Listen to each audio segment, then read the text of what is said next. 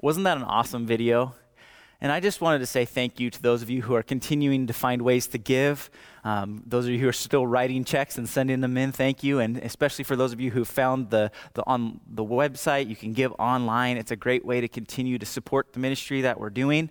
And really, for those of you who are still serving and finding ways to do that, we want to continue to do that. We need to continue to do that, as well as being as responsible as we can to not spread this thing. We have to continue to spread hope. And so I'm just so thrilled to be a part of a church that's trying to do that and to see people step up and some who have more time than they normally do to find ways to just love people and to pass on the message of hope. So just so thankful for that. And if you have been missing the fact that we didn't do the Easter egg hunt this year, well, Pastor Jeremy and Courtney, they got creative this week, and they put together an virtual egg hunt. So if you go to our website, bethel-church.com, you can actually go through and do a virtual egg hunt where you see pictures of the rooms and there's eggs and you have to count them. So kids, you didn't miss out. And there will be prizes given away. You'll have to fill out a little form after you count the eggs, and so you can follow the instructions on the website.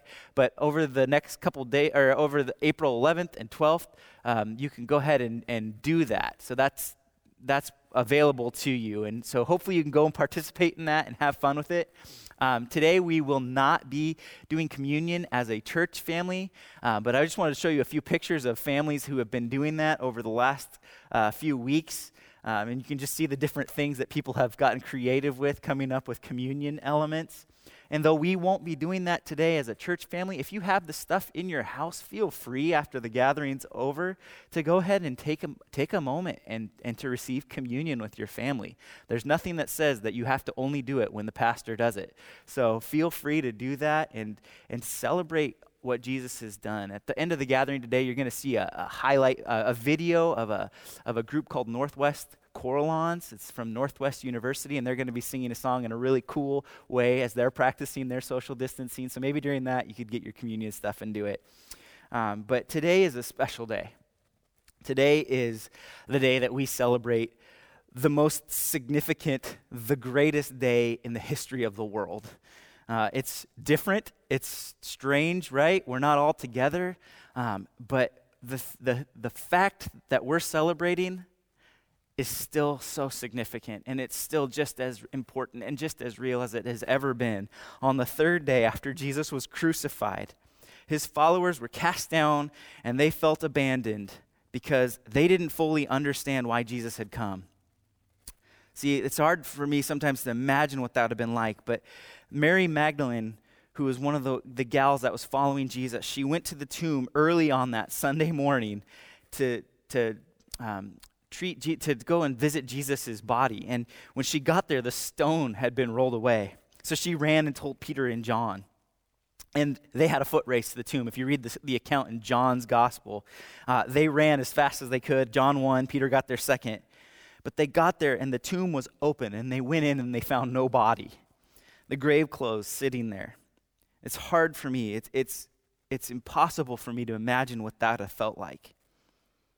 To try and fathom that, though, is important because I think it helps solidify the excitement and the anticipation that this would have built in them as they walked in. Jesus was like messing with them. He didn't just show up and say, "Hey guys, I'm here." They walk in and they see the grave clothes folded. All of a sudden, this light bulb, this just overwhelming tidal wave of emotion starts to take root in them as they recall all the things that Jesus had done and all the things that they said. And so they run back and they continue to wait, and they're waiting. Mary gets to actually encounter Jesus. Jesus comes to Mary first. And then later that evening, Jesus shows up in a locked room with the disciples, and he declares to them, he makes it very obvious that he is risen from the dead. That Jesus had come not to fulfill their hopes and dreams of Israel being restored to power, of ending Roman rule, which even the disciples had hoped for.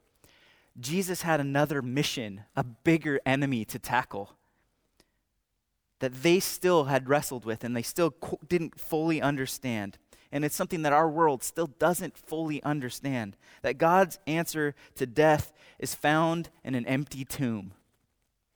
The most unjust and brutal death in the history of the world resulted in so much joy that the people who witnessed it lived such lives of joy and grace and generosity that the world is still talking about it today. And this is God's plan. This is what we celebrate on this weekend. The events of Good Friday should have caused Jesus' followers to be downcast. They should have left them in fear and anxiety. But that's not what we see as you look back on history. They lived the opposite to that. And they weren't angry at the people that had killed Jesus. They wanted them to know the good news.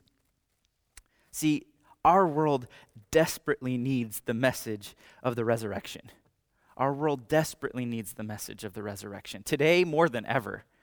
The world has changed in a lot of ways since then, and we have made a lot of advancements, but we still haven't figured out a way to outsmart death. And so the masterstroke of God's plan and his genius still remains a mystery to billions of people on the planet. And yet, if you're listening to this today, you've heard the good news. Jesus died on a cross to cleanse us from our sins, and he was resurrected to show us the hope of eternal life. See, we can't outsmart death. None of our medical advancements, none of our scientific advancements are going to end death. But God's plan is genius because it takes us right through death to resurrection. With everything that's going on in our world right now, this message is more important than ever. My mind's often been drawn to a passage in the book of Romans that has to be one of my favorites, and it's probably one of your favorites if you've read it. It outlines so much of what we see happening. Not specifically, but in general. It describes the reality of the world that we live in, and it also describes the hope that we feel as those who have trusted in Jesus. So we're going to go there today. This passage is found in Romans chapter 8. And it starts in verse 18, and I'm going to read it, and then we're going to talk a little bit about it. It says, "For I consider that the sufferings of this present time are not worth comparing with the glory that is to be revealed to us. For the creation waits with eager longing for the revealing of the sons of God. For the creation was subjected to futility, not willingly, but because of him who subjected it in hope, that the creation itself will be set free from its bondage to corruption and obtain the freedom of the glory of the children of God. For we know that the whole creation has been groaning together in the pains of childbirth until now. And not only the creation, but we ourselves, who have the first fruits of the Spirit, groan inwardly as we wait eagerly for our adoption as sons, the redemption of our bodies. For in this hope we were saved. Now hope that is seen is not hope. For who hopes for what he sees? But if we hope for what we do not see, we wait for it with patience." This passage outlines the struggle that our world is facing as we see around us. The world is groaning. Never before in the history of the world have we seen such a clear picture of the world collectively groaning. There have been wars and natural disasters, and there have been other diseases. But with the global news and connectivity, we are more connected than ever, and nearly every country in the world is talking and groaning about coronavirus. Even if it weren't for the coronavirus, people all around the world are suffering. And even when things seem to be going well for most people, if you look deeper, underneath there are those that have forgotten. There are issues that we don't want to think about, but they show us that our world is broken and groaning. Things like sex trafficking, things like domestic violence, things like poverty. It shows us our world is broken, and we're living in a broken world. We see in Romans this picture of a world that's groaning. Paul uses the image of childbirth. In the Message translation, it talks about how it's like a woman who is getting more and more pregnant, bigger and bigger, and then going through this immense pain, groaning. And we see it in our world. See, there's a massive difference between the way that the world groans and the way that we, as those who trust in Jesus, groan. This passage says that we groan too. Even those who have the Holy Spirit, we still groan. We're still waiting. We're still waiting and looking in hope. Because of what Jesus has done, we know we have a clear picture of that hope, but we still groan through this life. But we see this contrast in the world around us. There's a huge difference between those who groan in the world without hope and those who groan with hope. See, we all suffer. But for those who are being saved, it's like birthing a child. Now, being a man, I will never know what that feels like. I've now gone through that with my wife on a couple of different occasions. There's so much discomfort. And what I watched my wife go through, what I watched Kayla go through this past year was illustration enough for me. In fact, I've invited Kayla to share with us just a few thoughts about her experience and the meaning of our struggles in relation to this passage. 8 months ago, I was very uncomfortable. I was pregnant with 2 babies on bed rest.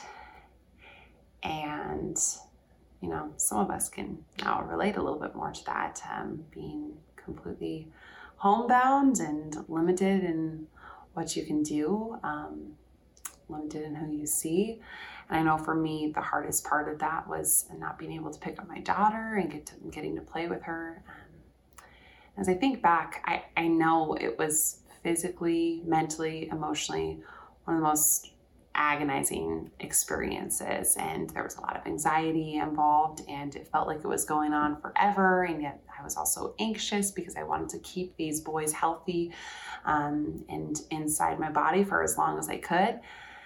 And yet, reflecting back on that, and even the labor and the delivery of both boys, I know it was so painful, and it still blurs in comparison to that moment of getting to meet them. And I think that's why I like that passage in Romans 8 so much, where Paul says that he considers that the present sufferings are nothing compared to the glory that is to be revealed to us. And it feels so true in this illustration that he uses about all of creation being compared to waiting and suffering like this pregnant woman who's bringing her child into the world, because truly all of that suffering and all of that pain was ultimately serving a purpose and came to fruition with all that joy that there was when I got to hold my boys together for the first time after they were born. I remember that moment. It was in the NICU about 24 hours after Lewis and Knox were born, and Knox was placed on my chest for the first time, and then his brother Lewis, who I had held in my arms many times prior to that for the first day of his life, but I finally got them both on my chest at the same time, and we were reunited, and it was absolutely amazing. And I think that this image is so fitting when Paul talks about this, because it reminds me that all of the suffering and all of the hard things that we go through in this life ultimately are pointing to an even greater joy that moment that I experienced with Lewis and Knox and with my daughter even a couple years ago is just an echo of. And in light of Easter too, this illustration also makes me think of the most beautiful truth that Jesus himself endured so much agony and so much suffering, and he did it ultimately for that joy ahead of him of being able to hold you and I close to him, his kids. And there's no greater joy or hope than that truth. She's a pretty gifted communicator. Thought about letting her just preach the whole sermon, but nonetheless, here I am. But there isn't anything in the world that I've ever experienced that's anything like what women go through in childbirth. Specifically, when I think about what Kayla went through. I guess the closest thing that I've experienced is I had a kidney stone. And I'm not comparing the two. But, as I was thinking about it, a kidney stone it's this immense pain. But when you get done with it, you end up with nothing. It's just completely pointless. So you go through all this pain for no reason. And as I was thinking about that, it kind of illustrates the difference between the pain and struggles of the world and those who trust Jesus. See, if we aren't trusting Jesus, all the pain and suffering we go through only produces the equivalent of a piece of calcified kidney byproduct. But if we trust the Lord, all our pain and suffering will result in the joy of new life through the power and grace of God. We're both going to suffer. The world suffers, and we, believers, we struggle, we suffer, we endure pain.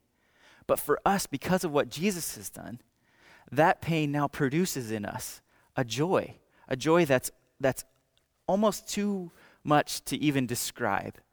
That joy that even though I didn't go through childbirth, I got to experience a part of that and getting to hold my kids for the first time.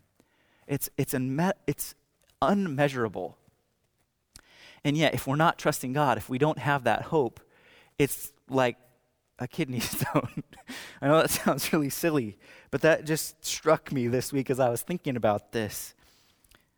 This is why Romans 8 is one of the greatest chapters in all of Scripture. See, we're all going to go through pain. What is going to come out of that pain depends on whether or not we look to Jesus and are trusting Him.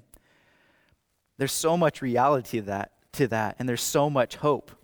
Hope that on the other side of all of this, all the pain that we go through, just like there is in childbirth, there's going to be a joy that's incomparable to the pain that we've felt. And it's all because of Jesus. It's all because of what He's done. See, the world groans and we groan. The fact is, Jesus groaned too. He came, God in flesh, came to walk through this life. Scripture says that He was a man of sorrows, acquainted with grief, that He understood what it was like to suffer, that He groaned. And there's no comparison game when it comes to suffering, the suffering of Jesus. And I've been around situations where gals compare stories of childbirth, and it's like, oh yeah, I was in labor for 52 hours, and it was the most painful thing, and they can do this comparison thing, or like I've had a kidney stone, and I'll tell somebody about it, and they'll be like, oh yeah, you only had a kidney stone? I've had 15 kidney stones, and they're all so big that they had to be blasted by lasers. But when it comes to Jesus' suffering, there's nobody that tops it. There's no pain that could be endured that could be more than that, because it wasn't just a physical pain. He endured in 1 week the agony of betrayal as one of His closest friends handed Him over. That even those who said that they would go with Him to the cross, Peter said, I will follow you even if it means my own death, betrayed Him and turned from Him. The people that had cried out, they had said, Hosanna, glory to God in the highest. Those who had come and heard Him speak, who had seen His miracles and His healings, they cried out for a murderer named Barabbas. And then they called out, crucify Him, crucify Him. Jesus endured betrayal.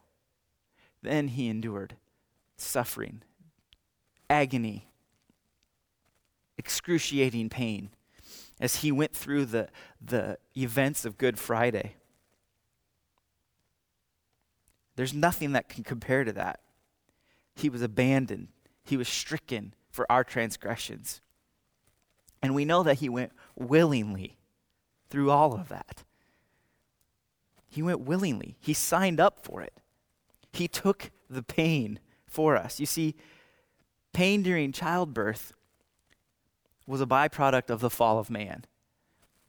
Had Adam and Eve not sinned, procreation would probably have been a lot less painful. I don't really know what that's like. But there's an illustration in Jesus' pain and suffering that he took the curse for us. As we even think about this passage in Romans, that Jesus took the curse for us, that he went through this agony. He endured it. He willingly did it. Just like, in most cases, mom and dad moms willingly sign up for that. I've heard people say, when they're in the midst of childbirthing, they'll look at their husband and say, they'll get mad at them and say, you did this to me. Jesus doesn't do that. In the midst of his agony, he doesn't look at the world and say, you did this to me. He said, I go willingly. He said, Father, forgive them, for they know not what they do. This curse of pain and suffering once produced nothing but death, but Jesus became that curse. He took on all of it on himself. In an act like a mother giving birth to her precious child through pain and agony, Jesus' pain and agony gave new life to the children of God. His agony produced new life for us.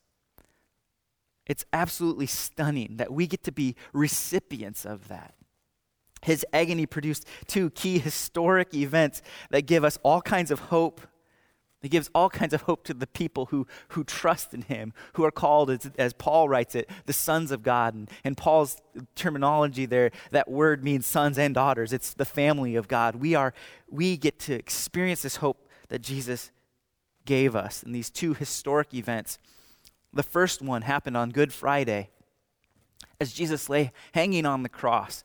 The scriptures say in Matthew 27:51, and behold, the curtain of the temple was torn in two from top to bottom, and the earth shook and the rocks were split. The curtain was torn, this curtain in the temple of God, this temple that God instructed them to build as a symbol of relationship with him. That there was an area of the temple that was off limits to anyone but the high priest, and he only entered it on specific occasions to offer sacrifices. And that if he went in there in the wrong way, at the wrong time, or in an unholy manner, he would be struck dead. In fact, they tied a rope around him when he went into the Holy of Holies, the presence of God, so that if his body stopped moving, they could pull him out. When Jesus died on the cross, he took our sins, the thing that separated us from God, he took it on his body on the cross. He took our punishment for us. So the scripture says that the curtain, the veil was torn. And it's very clear that it was torn from top to bottom. This curtain, it was like a foot thick, not like this piece of paper, and it was 30 feet high. Not something that could have just fallen apart, not something that any human could have torn. See, even if I were to go in there and try to tear it, I would have had to have started from the bottom. But it says that it tore from the top down.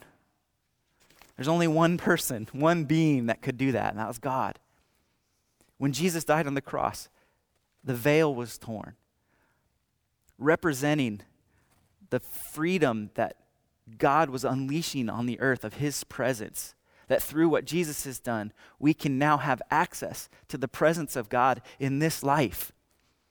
And that's what we believe. We believe that because of what Jesus has done, we now have relationship with God in a new way, even while we're here.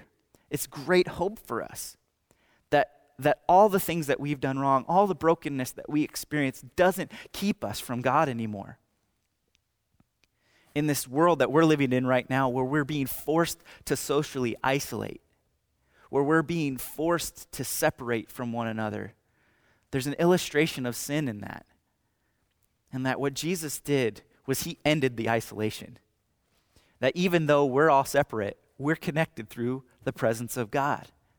That he is with you in your home right now, even if you're on your own. That he's with us because of this sacrifice that Jesus made. And it's absolutely stunning. So we can be thankful that Jesus' agony produced this fruit. Do you often think about the reality of God's presence with you Would your interactions with others exemplify the grace of God that you have received? These are a couple questions that you can think about this week to give you an opportunity to take inventory of how you've been living in relationship to God and what He's done. If not, if your life isn't exemplifying this grace, if your life isn't being lived out as though you know that you have the presence of God with you, don't beat yourself up. Don't fall into shame. Let today be a day that you say, I want to trust Jesus. I want to let Him in. I want to acknowledge that His presence is with me. I want to live a life that's different. I want Him to change me because He can start that right now. And wouldn't it be amazing as if you went back, when you go back to work and when you see your friends again, they're like, who are you? Let me tell you, God did something in my life through social isolation because His presence is with me. The second key historic event that Jesus brought forth through His agony is the empty tomb. It was an empty tomb that morning. This just shows us that death is not final. That we can not only experience the presence of God in this life, which Jesus purchased for us on the cross, but this tells us that because of the fact that Jesus rose from the dead, we can experience the presence of God and the joy and of being in His presence for all eternity. That God loves us so much that He went through that. That God loves us and wants to be with us, just like a mom who's longed to see and hold her child for the first time.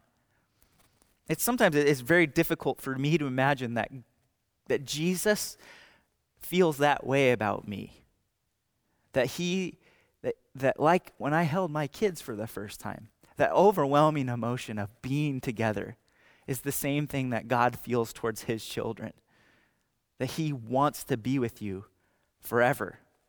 It's absolutely incredible. And the empty tomb makes this declaration to us. That even though we will walk through the valley of the shadow of death, just like we talked about last week, we can fear no evil, for He's with us. And He has gone before us. And He has forged a path through death to eternal life. And so we can give thanks to God for that. And we see it written on the pages of Scripture throughout the history of the people of Israel through the New Testament, that His loving kindness endures forever. It says in John 3:16, for God so loved the world that He gave His Son. It says in Romans 5:8 that He shows His love for us in this, that while we were still sinners, Christ died for us.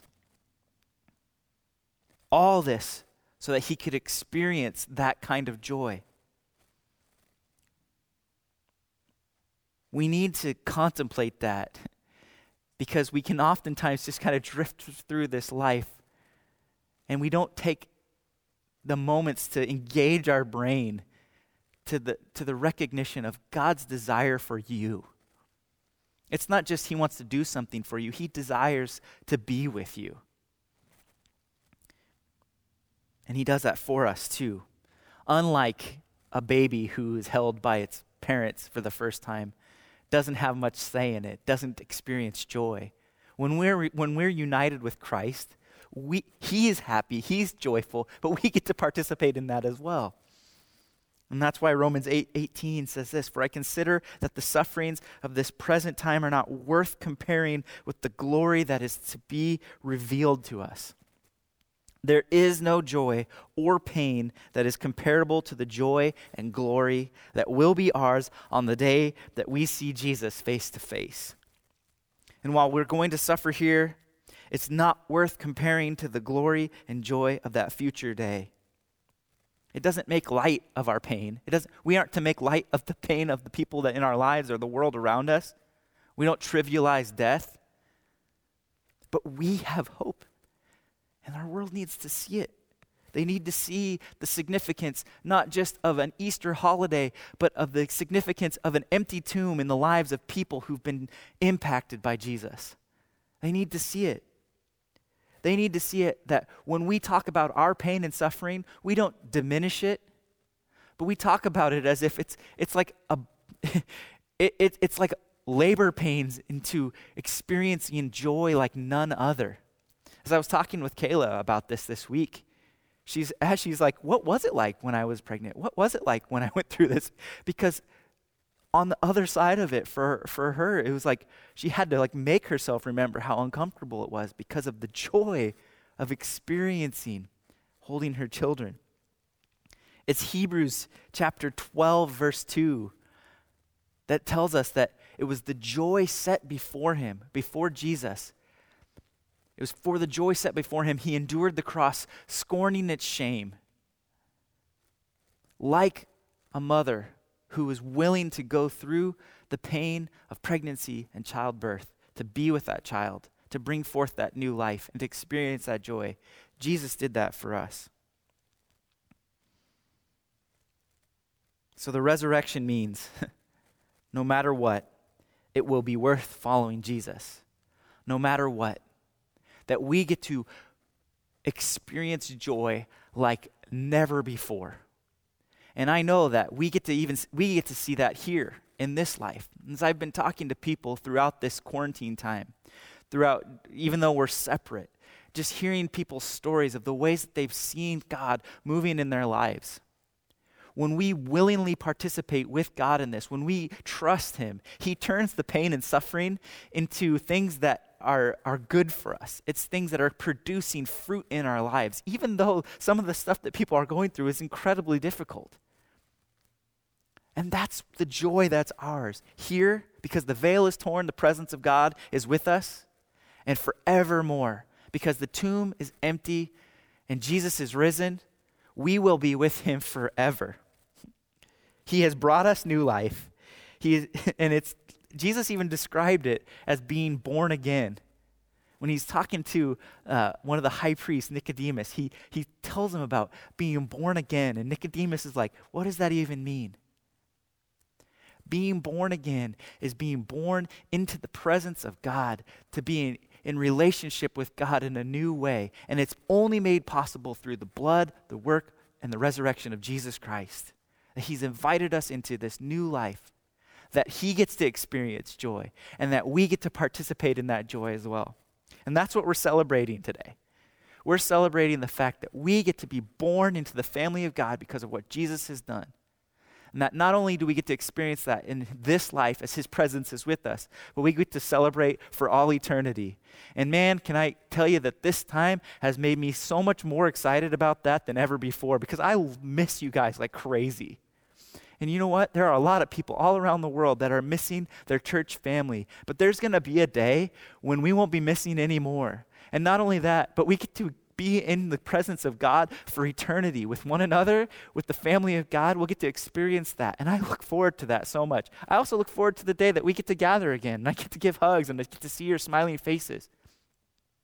But it's all just a picture, an image of the reality that one day, because of what Jesus has done, there is a hope that's out there that we have not fully seen yet that will be ours, to be with him forever, to see him face to face. And that's why we celebrate this morning, today. Would you pray with me? Father, we thank you so much for your plan, a plan that has baffled people. They don't fully understand it. Even those who are the most scholarly in the history of the Jewish people, they could not picture your plan, that it would be a Messiah, the Son of God, Jesus Christ, who would come, who would live a humble, meek life, healing, doing miracles, demonstrating the power and the kingdom of God, but ultimately that would lead to death on our behalf, that you would take on your body on the cross the brokenness and sin and shame of mankind so that we could be united with you, that the curtain could be torn.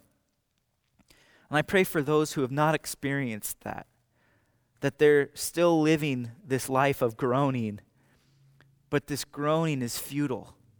It's not producing any life in them. It's only producing pain. God, I pray that right now as they are engaged in this gathering, that they would open their hearts and open their minds to see the beauty of the cross, and that you have removed the shame and brokenness of our lives so that you could be with us. I pray that that reality would become true for someone. And ultimately, God, for all of us, we are so thankful for that. And we're so thankful that you didn't stay dead, that you walked out of the grave. And that because of that, we will be with you. And we know it, that this life is not all that there is, and that you have a plan, even through death, to unite us with you. So I pray, God, that that reality would just anchor our souls, even in the midst of all the challenges, that you are producing in us an even greater glory, an even greater joy when we get back together again, and ultimately when we get to be with you forever, that it won't even be comparable to what we go through on this life. So I thank you for that, God, and I just praise you, and we just give you so much honor. It's in Jesus' name we pray. Amen. Now you're going to hear some stories from some people whose lives have been impacted by the life of Jesus. And then we're going to sing and we're going to worship him. Join us.